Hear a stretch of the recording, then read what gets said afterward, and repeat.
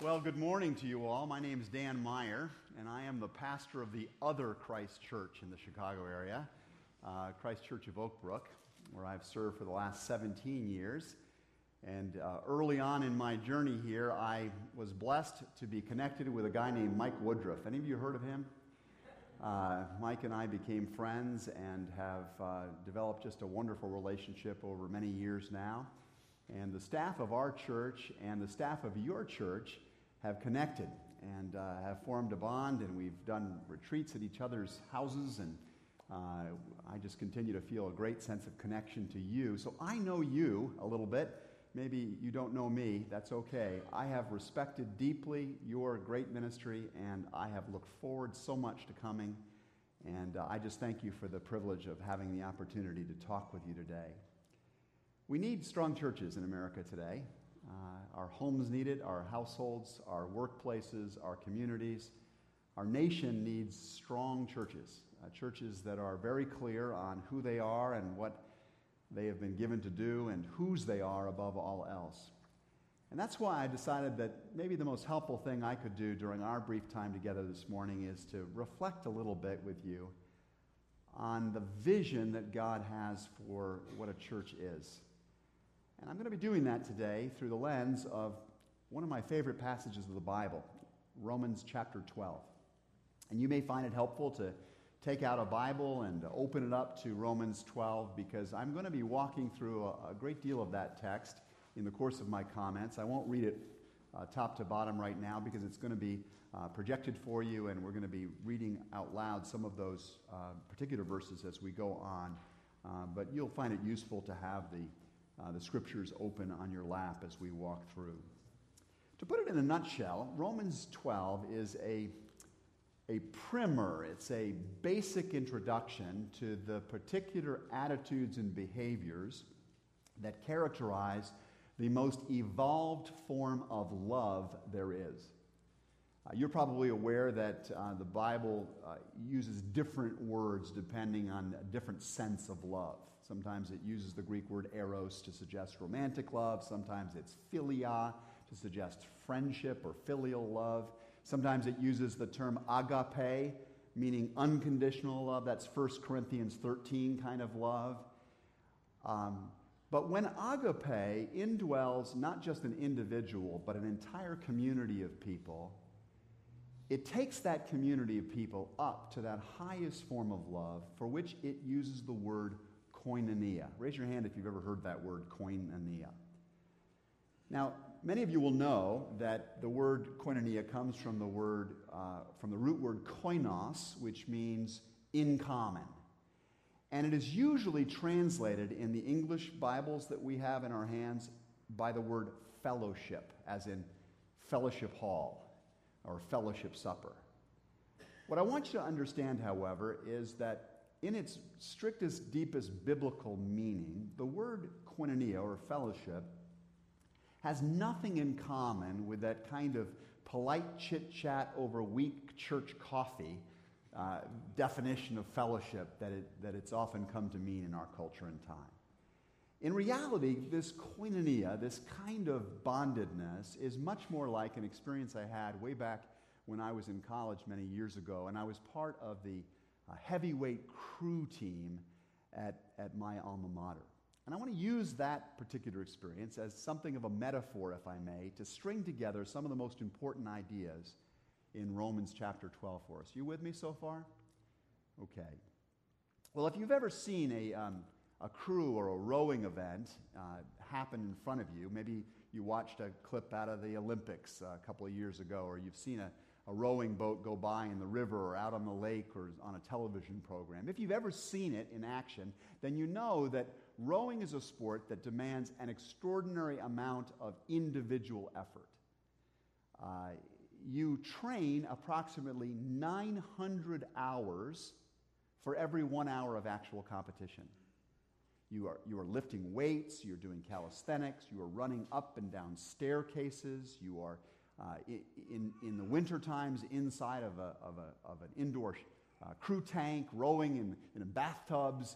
You're sitting in front of a torture device called an ergometer. You've seen them in your health club, maybe you've used them. you're just pulling away and pulling away, 900 hours to just 1 hour of actual competition. And 60 seconds into any crew race, every single molecule and muscle in your body is shouting, stop, right?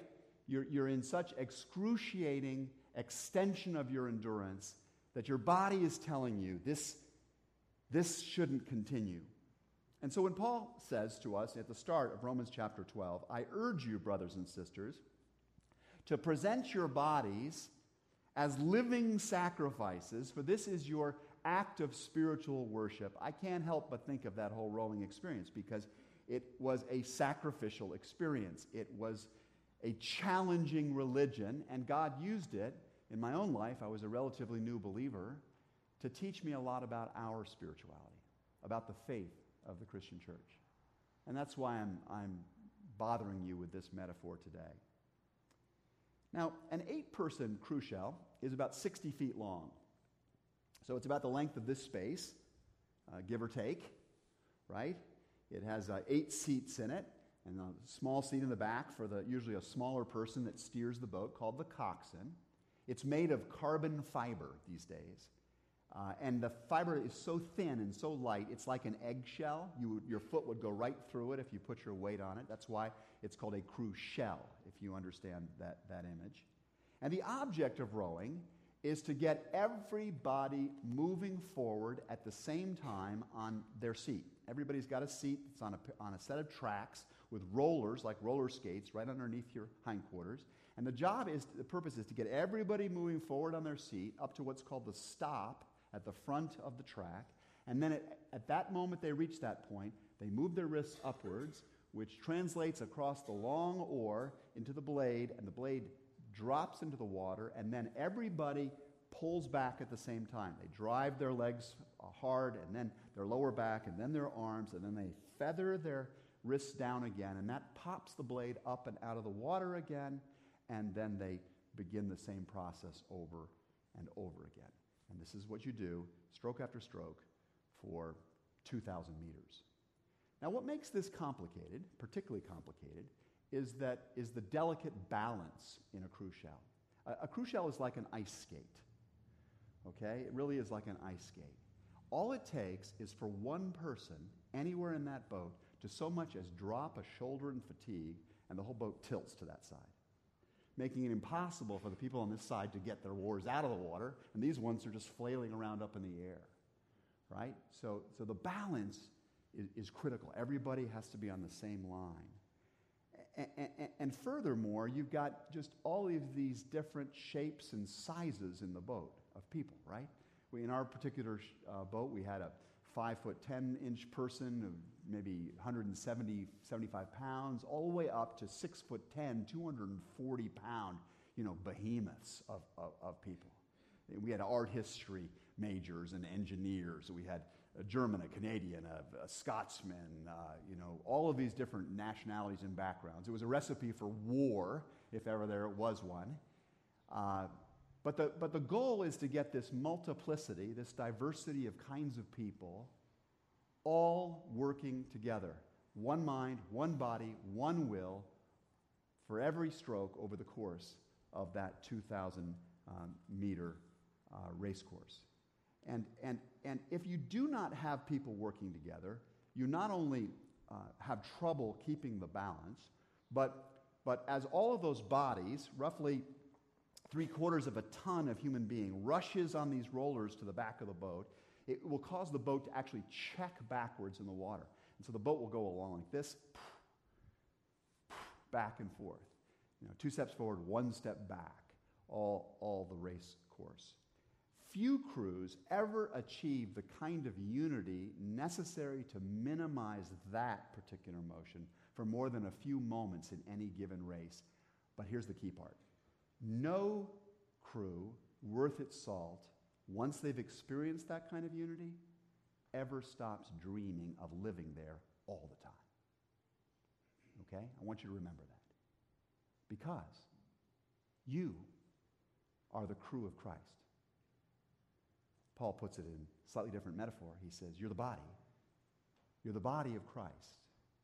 And I suppose are probably seeing the tie-in here. The church is this really strange entity. It is a body comprised of many individual members. Each of you have your story, your own experience and background. But these various members are conjoined together in a sublime purpose that's larger than any individual member is. Paul says, just as each of us has one body with many members, limbs, and these members do not all have the same function, so in Christ, we who are many form one body, and each member belongs to all the others. Now, this is a countercultural idea, if that's not obvious already. You and I live in a world that is constantly driving us to think of ourselves in individualistic terms. Right? It's about my needs and my preferences and my buying habits and my program and my agenda and my arrangements. The world is constantly driving us to think of self. Which is why Paul goes on to say, no, you must no longer conform to the pattern of this world. If you're going to experience the life of the kingdom of God, the purposes for which you have been created and redeemed, then you must no longer pattern yourself after the world, but instead adopt this new mindset, this new way of being. Now that you belong to me, says Jesus, in effect, so you also belong to everyone else who belongs to me. Now that you belong to Jesus, so you also belong to the part of the body meeting on the Lake Forest campus. So you belong to the folks down in Oak Brook, and they to you. Right? If you belong to me, so you belong to everyone else who belongs to me, who's part of my body. And what that means in practice is what I want to think about with you today. For one thing, it means that we are zealous in bringing our best to the team. That's the first big idea I hope you'll absorb. That if you really take in what Paul is saying here, it means you will be really zealous in bringing the very best that you have and are to the common effort of the team. Paul says we have different gifts. We have different gifts according to the grace that has been given to us. I've seen that already. Some of us have the gift of making music. Some of us have the gift of standing up and providing a warm welcome. Some of us have the gift of teaching and are perhaps exercising that this morning. Some of us have the gift of extending hospitality to the newcomer. Some of us have the gift of prophetic wisdom. We're the ones that name the brutal facts nobody else wants to look at. Some of us have the gift of rendering mercy or providing practical, quiet help to people in times of need. Some of us are gifted with the power of encouragement or prayer. But whatever your gift is, whatever your shape is, your job is to bring that to the life of the whole. We have to be very clear as the people of God that each and every one of us is needed. We can't possibly row this boat as fast or as far as it's meant to go without everybody zealously taking hold of the oars, okay? There are no spectators in church. Every other environment you enter into you're sitting in rows like this, you're basically a spectator. That doesn't exist in the body of Christ, right? We're not consumers, we're contributors, every single one of us. I caught a glimpse of this truth at the end of my freshman year. Exams were over, and as is the tradition, I went to a college in Connecticut called Yale, and they have had a long tradition of, at the end of the year, taking their freshman crew teams and their varsity teams and sending them out to a facility that Yale owns on the banks of the Thames River in Connecticut. I'm not mispronouncing that. That's how they pronounce it there, the Thames River. And in a place called New London is an old farmhouse, a rather large, multi-storied one, that houses the Yale crew. And our job is to live there for a month after exams are over, and we train in the mornings and in the afternoons and in the early evenings for one purpose. Do you know what that purpose is? To beat Harvard. To beat Harvard. Because just down the river at another ancient facility, The Harvard crew is doing the exact same thing with the singular purpose of beating Yale. And we have been doing this for more than a century. In fact, that particular year was the 100th throwing of the Yale-Harvard Regatta. It is the oldest intercollegiate sporting event in American history. And we were really, really intent upon accomplishing our purposes when we gathered there. That particular year, the Harvard crew coach was also the United States Olympic coach. And he said that his freshman team was the unqualifiedly best freshman team, not only in the nation, and they were by record, but the best he'd ever seen, he'd ever coached in his storied career. And we were not. We were a middling team. And by race day, a lot of tension had begun to mount up around this race, at least from our vantage point. There were all kinds of spectators gathered. There were pleasure craft lined up and down the course. There would be about 10,000 or 20,000 people on the banks of the river to watch the race. Alumni were walking through our compound, inspecting us as if we were racehorses, at the Belmont Stakes or the Preakness or something, thinking, that one should have eaten a little more, trained a little harder. And it was a very tense time. And I had that kind of, have you ever been so nervous you're sick to your stomach? Raise your hand if you've ever been there. You know that feeling. I couldn't sit still. I got up and I went for a long walk with one of my teammates, a fellow by the name of Francis Xavier O'Brien IV. You know what nationality he was. And Franny and I went out down this country lane, and we walked for maybe 20, 25 minutes without saying a word. And finally, I just could not stand the silence any longer, and I turned to him. I said, Fran, what are you thinking? What are you thinking? And he stopped, and he turned to me. Fran has a glass eye. The other one fixed me. Looks like a young James Caan. And Francis says, Dan, I'm thinking that when we get out there today, I'm not going to let you down. I'm not going to let you down. What if every time you walked in to this place, that was in your mind? You looked into the eyes of anybody that you met here and you thought to yourself, I'm not going to let you down. I'm going to zealously bring my best to this common effort. What if every time there was an announcement from up here that we needed a Sunday school teacher, or we needed somebody to lead this particular ministry, or we just needed helping hands in some way in some area, there was a chorus. You stormed the sign-up table because in your heart was this commitment to zealously bringing the very, very best you possibly could to the team. This is one of the principal characters of the body of Christ when it's functioning properly. Love, Paul says, has to be sincere.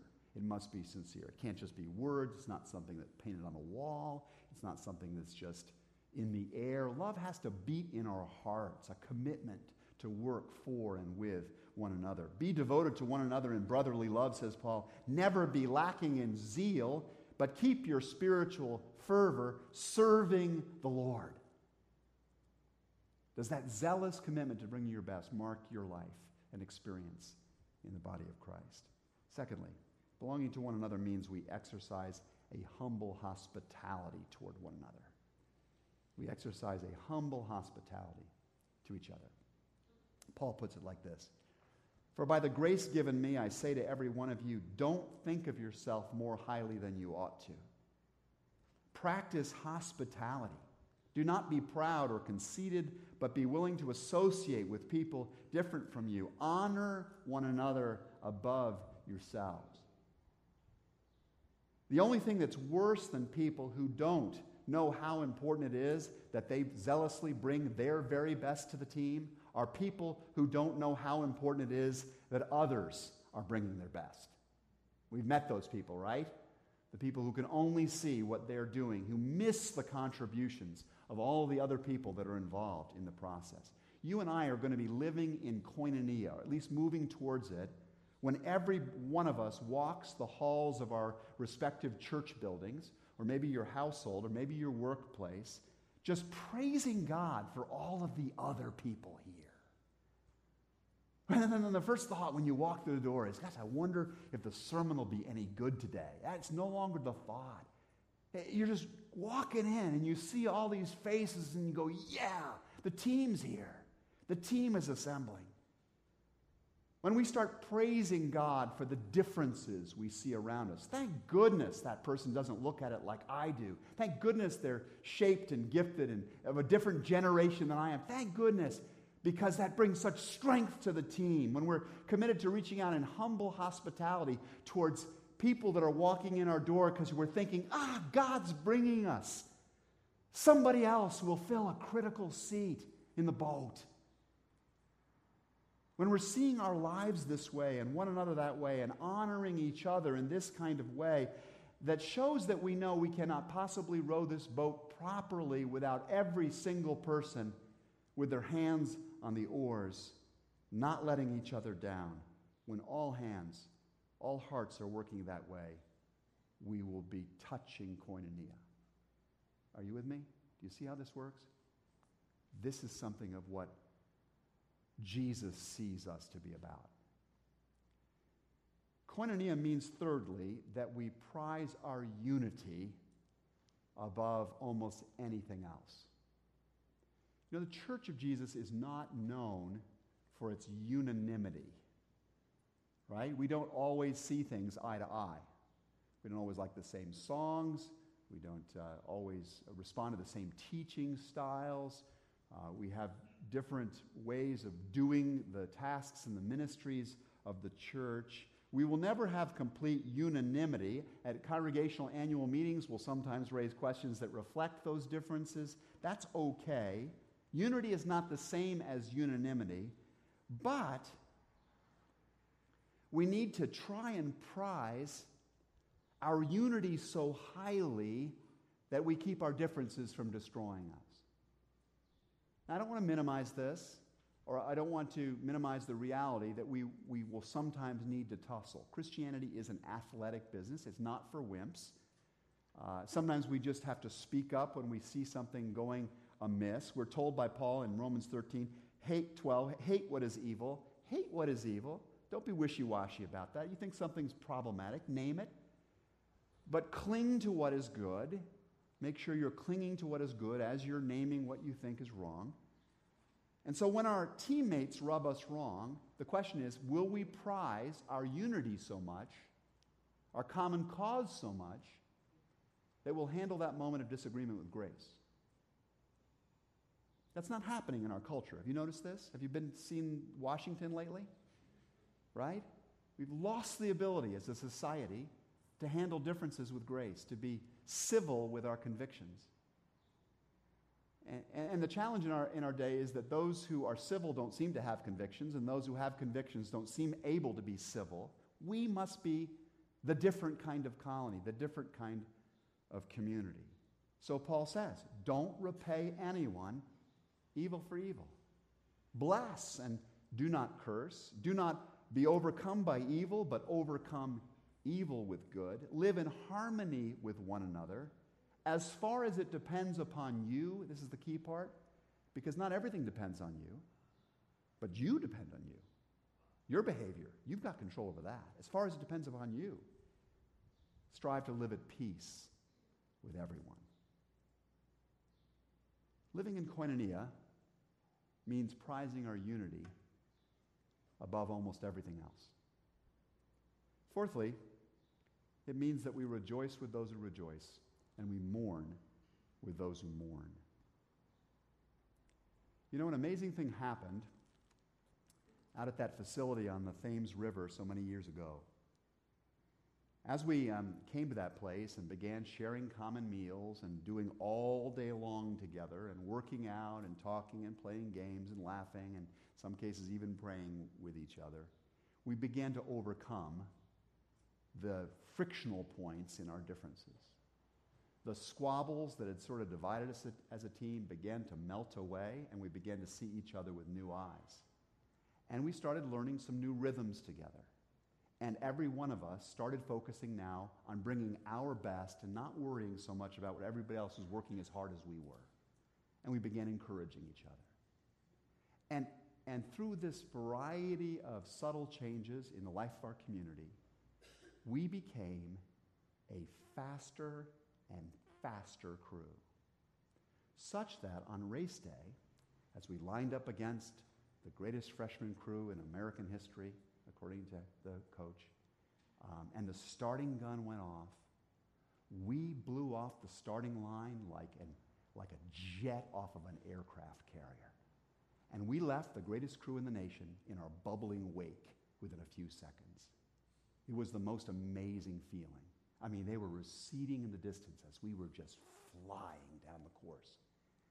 And all of us were just so exultant. We were laughing, literally laughing in the boat. And it was about to get better because we were going to come around the bend in the river, and we were going to come down that stretch where that huge crowd of people could see us row. And what was so exciting, at least in my heart, I think in that of others in the group, was what this would mean for Guy Gregoire, our little coxswain, the little guy that was driving the boat. Because you see, New London, Connecticut, where our house was in the Thames River there, was his hometown. And we were going to be coming around the corner of that bend, and his mom and dad and his aunts and uncles and his cousins and the guys and gals he went to high school with, they're going to be there. And Guy was going to be a hometown hero. They'd already written articles about him in the newspaper locally. It was just going to be such a wonderful finish for Guy. And then it happened. And then it happened. I mean, like this. I don't know if it was because the stroke oarsman, the one that sets the pace, who sits right in front of the coxswain, Andy Messer, just happened to be this huge 220-pound, 6'4" Canadian guy and was just so big, and maybe Guy couldn't quite see around him enough, or whether it was because Guy never had really good eyesight in the first place. But somehow Guy steers us too close to this 7-foot tall buoy on the river, a channel can. And the lead oar in our boat goes crashing into that big channel can. And it rips the oar right up out of the oarlock, and it takes the outrigger that the oarlock is set in, and it bends it down into the water like a water break, and the impact is so hard that it splits the keel of our boat, and we start taking on water. And we grind to a halt.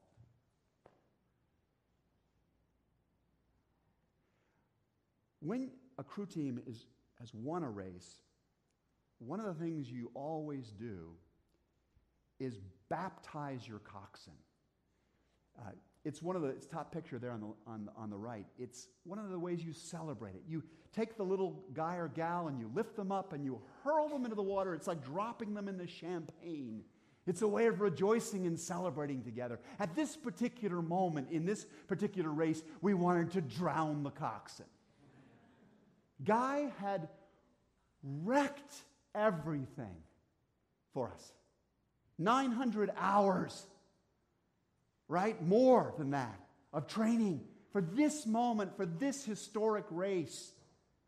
And we were winning it. We were going to blow them away. And he'd ruined it completely for all of us. And he knew it. And we could hear him sobbing back at his seat. Sound coming through the loudspeakers in the boat. And we began to sob too. And it wasn't just for us. It was for him.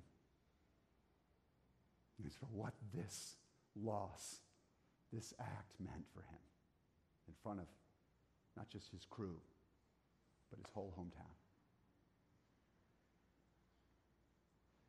This is the way it is in the body of Christ. We rejoice with those who are rejoicing. Something good happens in their life, and we are all in to the celebration.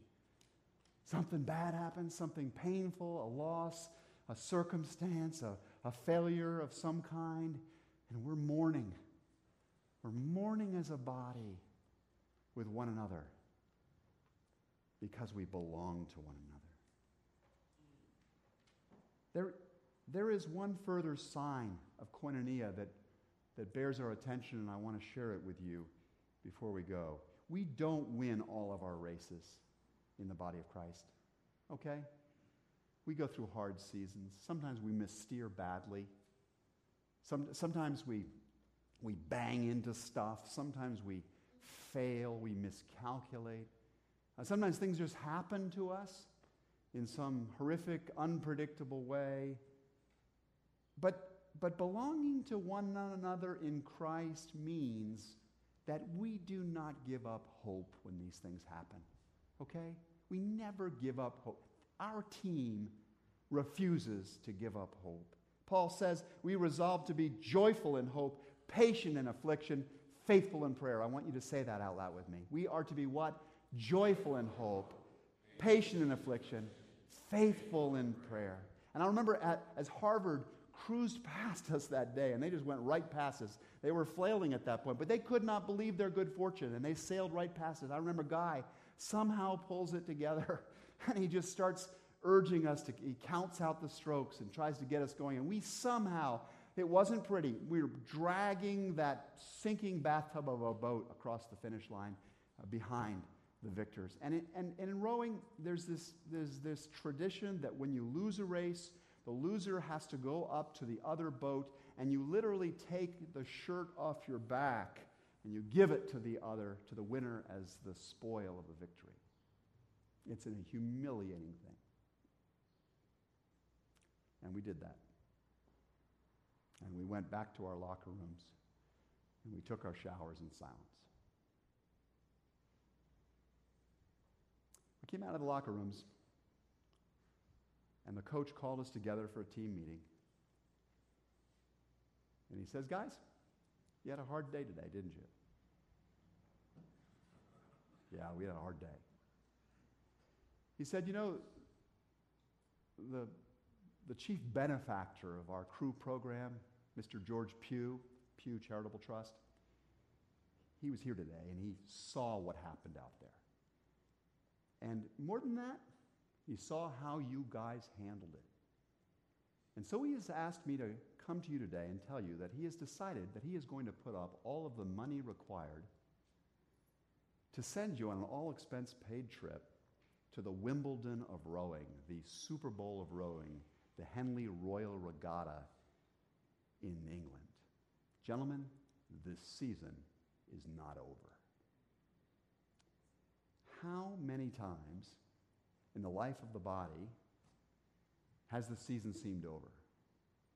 How many times has a tragedy happened, a loss, a failure, a struggle of some kind, and the influential days, the glory days, the sunrise days seem to be long past? How many times has the body of Christ tended to lose its hope?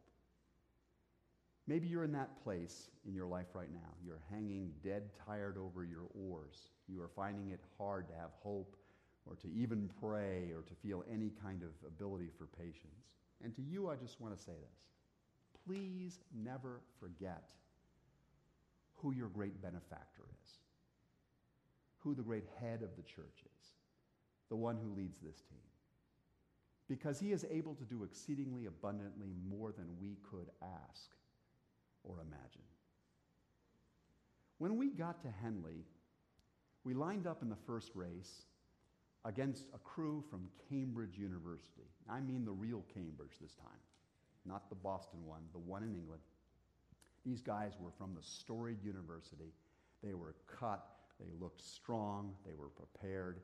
And when the starting gun went off, we were still filled with the memory of our failures recent times, right? We were nervous about it. We were overcome by the pageantry because there are 100,000 spectators at Henley, okay? And the ambassador to from the United States to the Court of St. James is in the motor launch following the boats in our race. And we're overwhelmed by the sense of moment and the remembrance of what we didn't do last time. And when the gun goes off, we just struggle to sort of start. And the Cambridge crew are like a machine. And they go, and they explode out of sight behind us. And our hearts absolutely fall. And then that little nearsighted coxswain in the back of the boat says, "Gentlemen, this race is not over. I want a power 10 on my mark. 1, 2,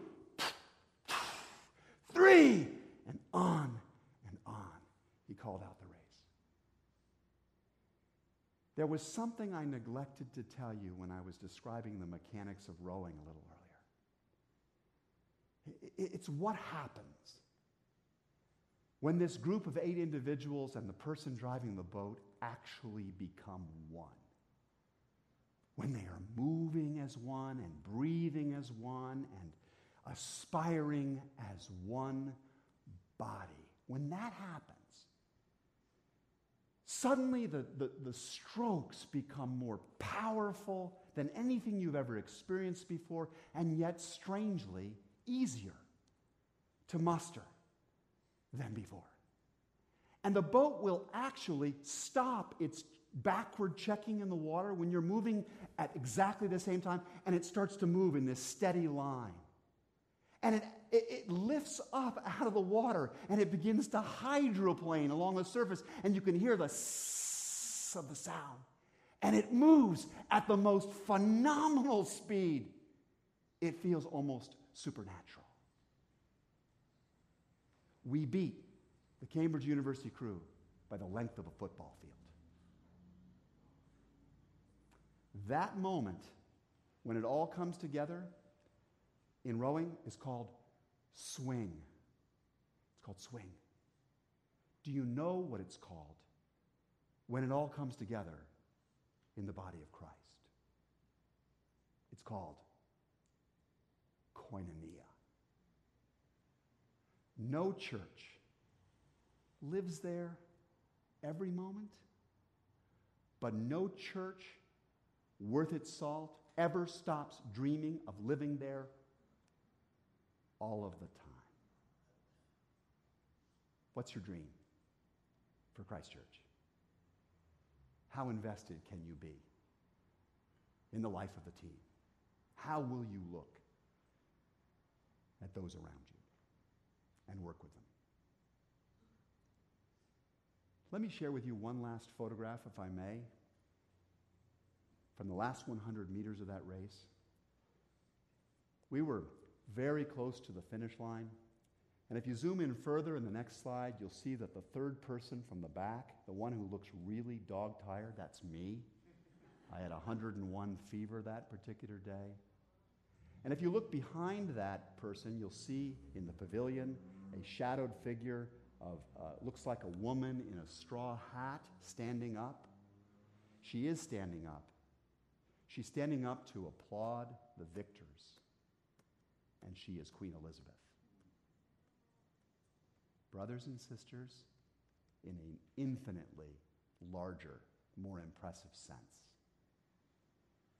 the king is on his feet, awaiting the finish of your race. Never forget the power of the great benefactor and the hope that he has for you and the power he can work out through you. And as you go forth to serve him this day, to be the body of Christ, I hope you'll join me in prayer. Let's pray together. Lord, we thank you for the inestimable privilege of being your servants in this church, at this time, and for the sake of the world. Enable us to be it all, to be all that we can be. In the name of Jesus we pray.